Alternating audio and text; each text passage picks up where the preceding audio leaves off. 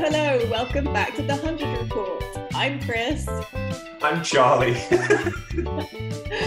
Our names are actually the other way around, and I just was taking the piss of Chris because I love the fact that every time we open with a show, he says hello 3 times.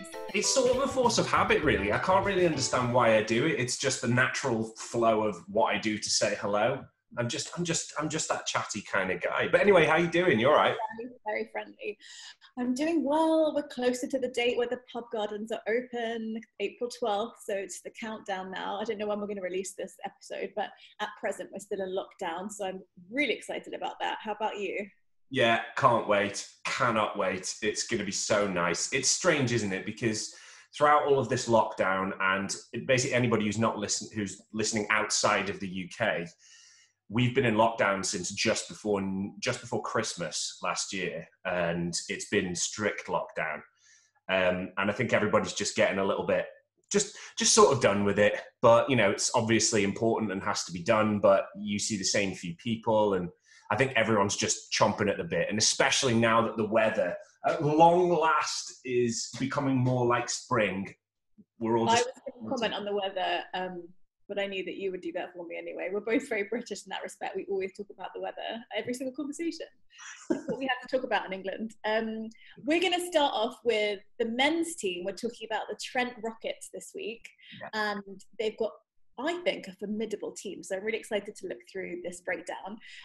Their coach is Stephen Fleming. Now, according to Nasser Hussain, Stephen Fleming is a serial winner. Wherever he goes in any franchise, he does his homework, and he's apparently up there to sort of win the competitions. And I think it's because what he likes to do, his strategy is very much choose from the local players and develop that team spirit. You have 4 or 5 days in which to do that. And he's very much into picking local players that really know their conditions. Let's start with the England central contracted player. We have Joe Root, who is a formidable player. He sadly has been left out of the England T20 squad. And I think that's going to give him all the more reason to really prove himself in the 100, because I know for a fact that he really wants to get back into this format. He wants to be in all 3 formats for England. You know, the big debate with the T20 team and the structure is that Joe Root is that kind of anchor batsman, and David Malan has basically just taken over. We'll get to David Malan, but at the moment he's cemented in that England spot. Not having a great time in India at the moment, but I feel that given that he is the number 1 ranked T20 batsman, he's just having a bit of an odd patch, and he is not like the other T20 batsmen in that he cements an innings. And Joe Root is very much in that vein. And I think with a lot of T20 teams, you can really only afford to have one of those players in your squad. To be known as the glue in England is a great thing. Obviously, everybody needs a glue in their team. But I think that the shorter the format, the less, the more you look at the strike rate and the less need there is for a glue figure. Because to go through all of the batsmen, you'd have to be pretty unlucky in 100 balls. But, these things can happen. So we'll see. We're going to go with the first international pick. They stuck with all of their international players that they got last year. And actually, they got first pick of the whole draft last year. They went with Rashid Khan. Not to anyone's surprise, Rashid Khan is arguably the best white ball bowler in the world. His stats, he's got that golden economy rate of 6 for T20, and he averages 17. He's got 6 fourfers, 2 fifers. And I think I said this to you last time, I forget he's 22 years old. He's got so much experience, and he's still only 22 years old. Yeah, there are not enough superlatives for Rashid Khan. And obviously, anybody who follows the IPL knows Rashid Khan, and his stats are incredible. He's so young. He's already the greatest bowler that Afghanistan have ever produced. And in their young international life, he's become one of the legends. I've been watching a bit of the Zimbabwe-Afghanistan series, and it's just a level of quality that bowler has. It's unreal. So much so that a lot of even like younger Indian players, I remember the commentators on the England-India series were talking about this, that bowlers are emulating Rashid Khan in that they're bowling a bit quicker, they're firing into the pitch, they're developing 4 or 5 different balls to bowl. He is certainly as a spin bowler, the best acquisition that you could have had in the 100 box office. Cannot wait to see him. Yeah, me too. Okay, next up we've got the second international pick. They went with Darcy Short, a left-handed bat, Australian opener rather. He had a really great season last season with the Hobart Hurricanes in the Big Bash League. He got a high score of 122 not out. So it would have been interesting to see how many runs he would have scored, because even to get 100 in T20 is pretty awesome, but 122 not out. But also his figures with the ball, 521. Wow. Handy left arm leg spin he has, and he also has got good practice in English conditions, because he had a really successful T20 blast with Durham.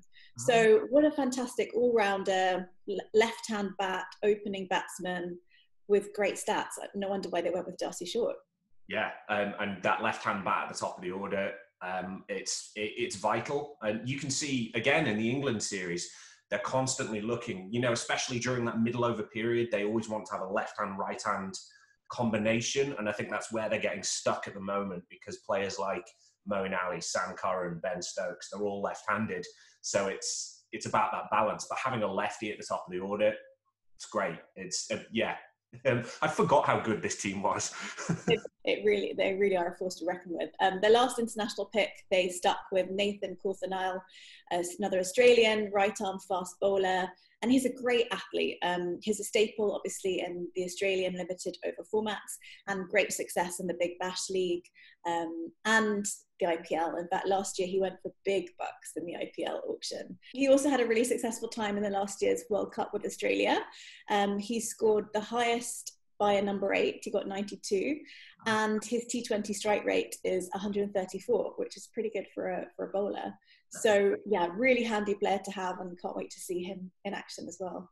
Like you say, down the order, having a high strike rate is the most important thing, because often you're only going to get 15, 20 runs because you're just smashing the last 5 balls. So it's all about your strike rate rather than the amount of runs you get. They've named their captain. They stuck with the same captain that they named last year. They've got Lewis Gregory, all-rounder, seam bowler. In 2008, his T20 blast stats were amazing, and he hit 328 runs at a strike rate of over 200. So he has a great time in the T20 blast, and also good captaincy experience. He was the England under-19 captain and the England Lions captain. But he's also got a really good death over strike rate of 211 against pace. So he can really fire towards the end. He's got PSL experience, BBL experience, and a good head on his shoulders as captain.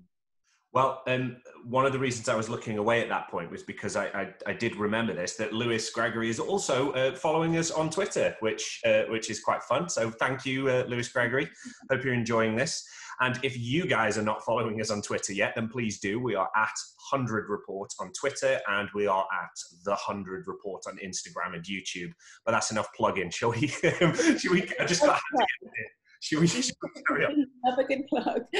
We're going to talk about Alex Hales next, because this team is just looking better and better. He's also the teammate of Lewis Gregory for Islamabad United in the PSL, and as we know, we've documented quite a few times, he's been left out of the England camp. There are talks recently. I've seen a couple of interviews on Sky Sports, and Owen Morgan's asked that question again and again. Have you made contact with Alex Hales?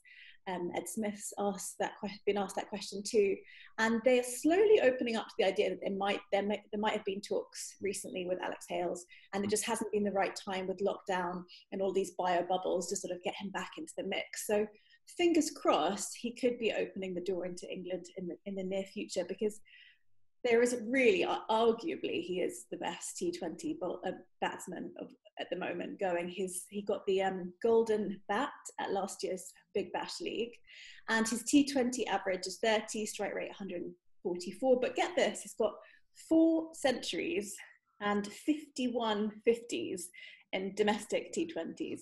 He's also got quite a few in the internationals as well. So, he is arguably the best batsman around, and you can't ignore him. He keeps popping up everywhere. And his franchise experience, the fact that he's been left out of the England squad, he goes to all of the franchises, and so his experience in the shorter formats is just incredible. Yeah, he's almost sort of following the path that Chris Gale had after he had sort of those rumblings with the West Indies Cricket Board. A journeyman in all of the franchise competitions. But you're right. He is probably one of the best T20 opening batsmen in the world right now. It's a crying shame that he's not in the England squad. Having said that, basically looking over the past form of the England squad, I mean, where'd you put him? That top order is looking harder and harder to get into. But you're right, Alex Hales is an immense batsman, and international cricket's loss is the hundreds gain. Exactly. But I mean, if it were up to me, and when it came to the England selection, I would either way make a space for him. Someone else would have to drop out, because for me, he'd be up there in my number one squad. So going from who I think is probably arguably the best T20 batsman to the ICC ranked best T20 batsman at the moment, which is Dawid Malan. Again, great to have that left-handed bat. He's obviously an opener, averages 49 in T20 internationals. He doesn't do so well with the T20 domestics. His averages are way higher, and his strike rate's much better for the internationals. So that's something to consider. He definitely does need to get his scores up and his credit up with the domestic franchise series. He went for a whopping $150,000 in the IPL auction to Kings Punjab this year. And I wonder whether they've changed the payment format, the rate format, because I remember discussing this last year and saying he went for an absolute steal at 40K for the 100. And I tried to research it, and I can't see that his salary has changed bands at all. But the fact that he's just been bought in the IPL for 150,000 and Trent Rockets have him for 40,000. I mean, what's going on? Either way, Fleming doesn't care that he's got him in his squad. Well, yeah, the weird thing that I've noticed about that is just the differential. So Chris Morris, we spoke to Kumar Sangakkara about how Chris Morris was sought after so much by Rajasthan. And I think it must be to do with the balance of the squads, because obviously Chris Morris didn't get selected for the 100. I mean, this might sound a bit strange or a bit controversial, but it's more to do with balancing your squad than the individual player, if that makes sense. And perhaps that's got something to do with it. But again, I'm not an economist. I'm certainly not a cricket economist, so I'm not sure. But it's interesting as well, because obviously with privately owned franchises like the IPL, you never know, one of the owners may have a real soft spot for a certain player. And that is, the message from the dressing room as such is go out there and buy me that player. I want that player on my team. We've got Tom Moores to talk about next. He is another left-handed bat. He is a wicketkeeper, local lad. There's a lot of local lads here, as I said before, Stephen Fleming. That's definitely his tactics, to go for local players. He plays for Nottingham. He's really strong against spin, ideal for those middle over spin attacks. And his average is pretty good, 25, strike rate 136. And he has had some Abu Dhabi T10 experience. Normally bats around number 4. We have another wicketkeeper coming up next. We've got Ben Cox. He plays for Worcestershire. Really neat wicketkeeper, highly regarded in the county game. And he had the highest number of dismissals in the Vitality T20 in 2019. He's also really capable of big hitting. His average is 27 in T20. But in my opinion, when it comes to choosing between the two wicketkeepers, they're probably going to go more for Tom Moores than Ben Cox, but we'll see. It's good to have a backup wicketkeeper in there anyway. We've got Luke Wright, all-rounder from Sussex. Sussex white ball specialist, a favourite of Chris's. I love him so much. You're glad he got kept then. Top order batsman, and according to ESPN, he is the Duracell bunny of English cricket, because he has boundless energy and enthusiasm. Right arm, medium pace bowler. He's got Abu Dhabi T10 experience. He actually is the captain for Team Abu Dhabi. And under him plays Ben Cox, Alex Hales, so teammates from Trent Rockets. Oh, great. Yeah. That's useful as well to have that experience in high intensity short format games as well. We have Stephen Mulleney, local lad from Notts. He is in the very small list of players to make 100 on debut for Notts, and he's got a really good T20 bowling average and economy rate. Very reliable all-rounder, and his strike rate with the bat is 141, so really decent there. Fabulous. Another local lad, we've got Matthew Carter, who is a right arm off break bowler for Nottingham, good economy rate.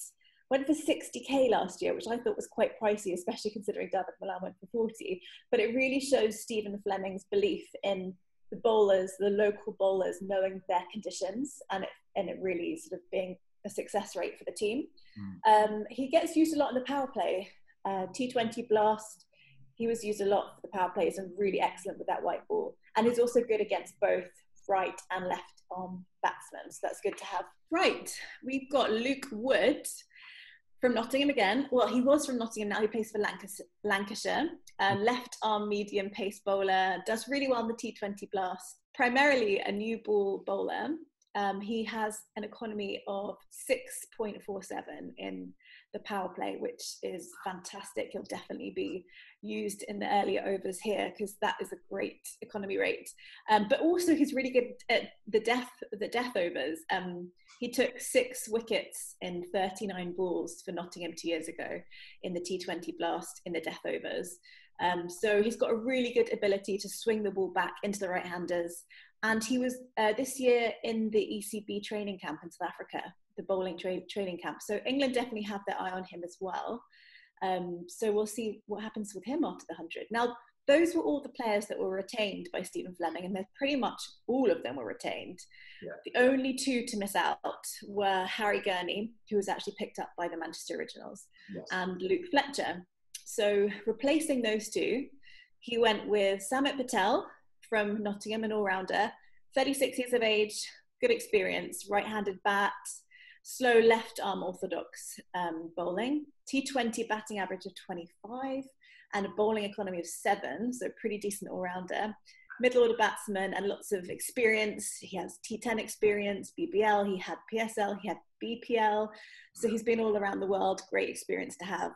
And lastly, they went with Tim van der Gugten, right arm, fast medium pace bowler, Australian born, but he played for the Netherlands.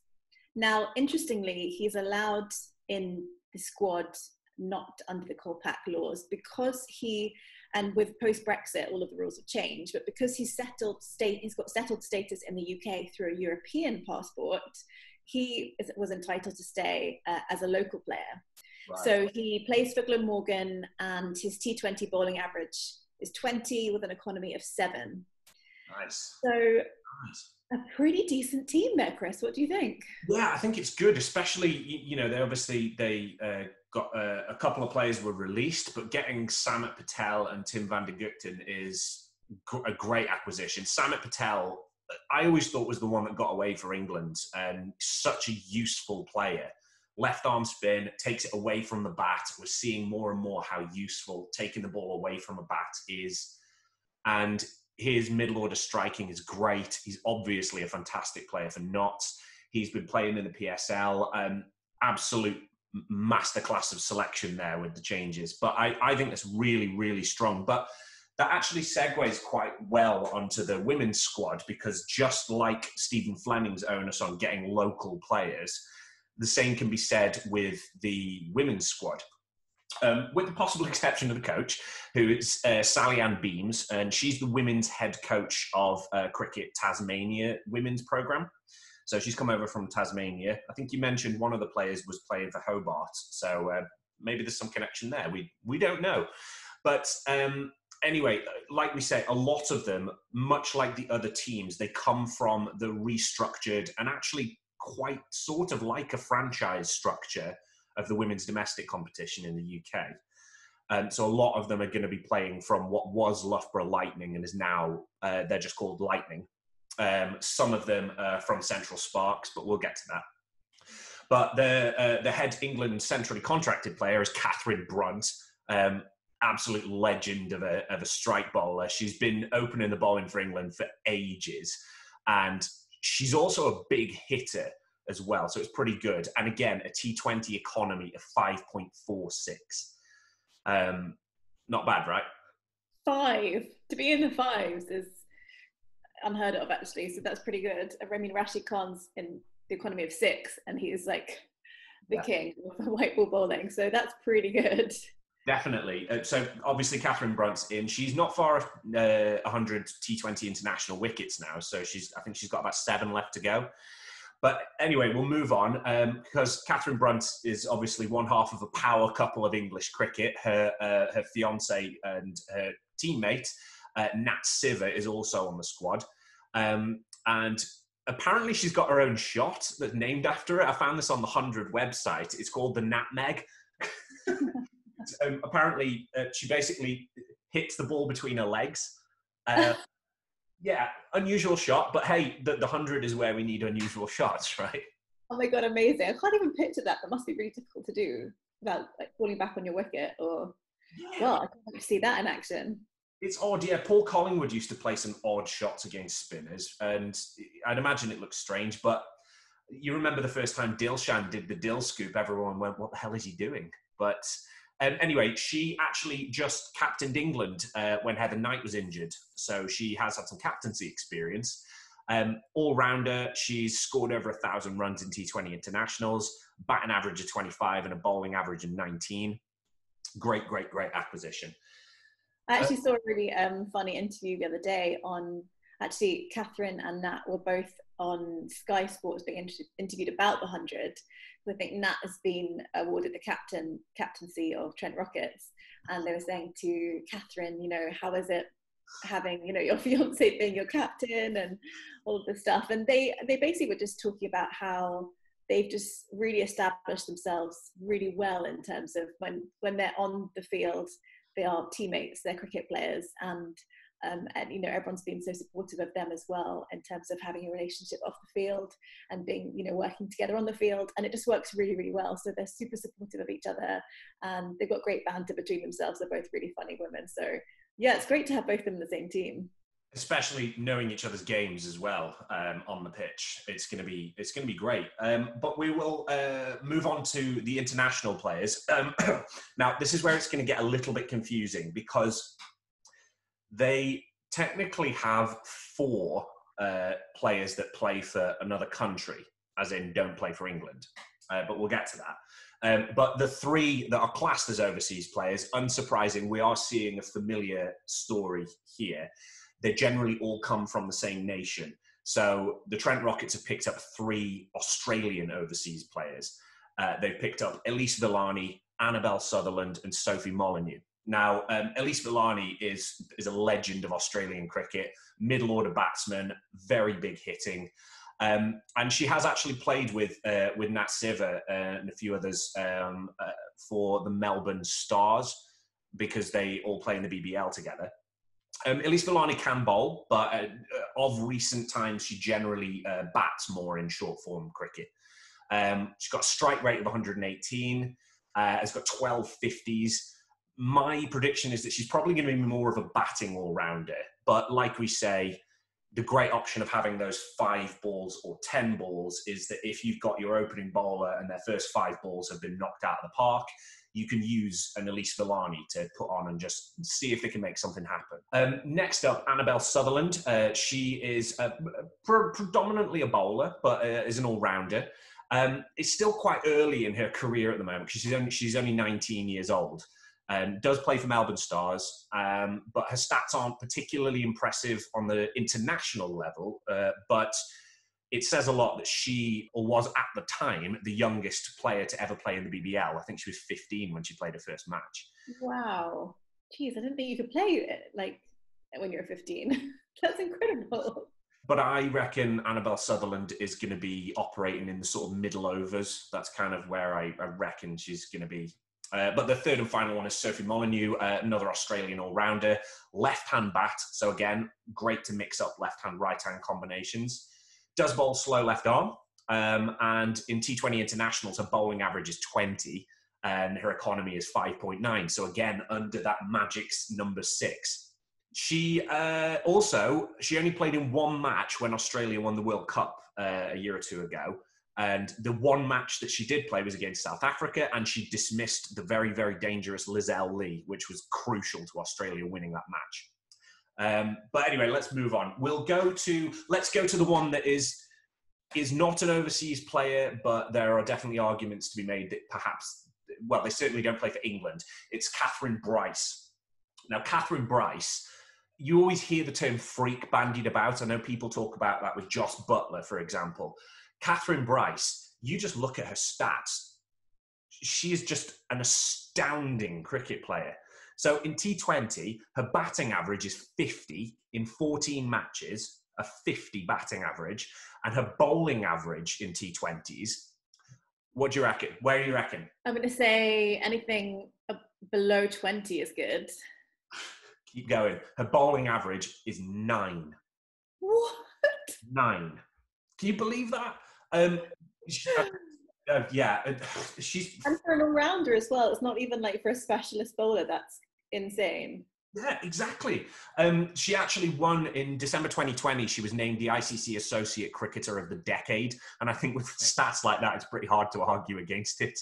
Catherine Bryce, she's got to be in the top order for me. That's Getting the impression she is one of your favourites. One to look out for. Yeah, I mean, it sort of goes without saying, really. But then let's get into some of the other players. We have Lucy Hyam.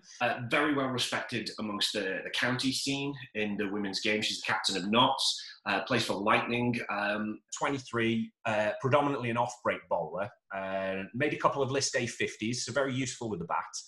Her domestic T20 bowling average is 18.6 and her strike rate is 20. Nancy Harman is the next player. Nancy Harman is a bowler and she again plays for Lightning. List A bowling average of 16.98. So again, List A, it's longer form cricket, but with a List A average of 16, you can bowl. That's pretty good. And she also has a List A batting average of 22. So again, I think she's going to be lower down the order, but does have a high score of 96. So we'll see. And bowls leg spin. So that's kind of what she's going to be utilised for. And last but not least, we have a wicket keeper. I remember going through this list, going, where's the wicket keeper? But we have one, Abby Freeborn. She's a wicket keeping all-rounder. Again, used to play in Sussex and then moved to Lightning. When she was on debut, she made 58 off 40. So that's pretty good on debut. And I think there's a lot to be said for how well you perform on your debut. And this says it all, really. But just like we hear so much in the media, I think Abby Freeborn is going to be somebody who is going to be a massive beneficiary of what the 100 is and can do for women's cricket. So we only have 10 so far. There's still some more domestic players for them to pick up. But again, based on their overseas and the acquisition of Catherine Bryce and Catherine Brunton Nat Siver, it's looking pretty strong. It is looking strong. So I'm just thinking what they're missing out on. Potentially some more middle over batsmen. Yeah, and a good strong opener to put up there. I reckon Elise Villani and Catherine Bryce will be in the top order. And I reckon, Nat Siver and Sophie Molyneux will be sitting more in the middle order. There was always talks and rumours that potentially the Indian women would be allowed to come over and play in an international franchise. We have seen international signings are still going. So at the time of this recording, we are recording on March the 19th. There was an announcement yesterday that a very prolific player in Australia women's cricket just signed for a team that we haven't recorded yet. But we'll hold on to that nugget of information. But, they're going to keep coming as we see. And who knows, getting India and Indian eyeballs involved in this game in any way, shape or form is only going to benefit it. Anyway, so let's round up. Obviously, we've got a few more teams to cover and do the breakdowns. But as we said before, if you're not liked and subscribed yet, please do. And also follow us on Twitter at 100 Report, on Instagram at The 100 Report. And if you're watching this, it's on YouTube. So give us that thumbs up and give us a subscribe. But anyway, I'm going to stop waffling. It's goodbye from me. And it's goodbye from me. See you later. Take care.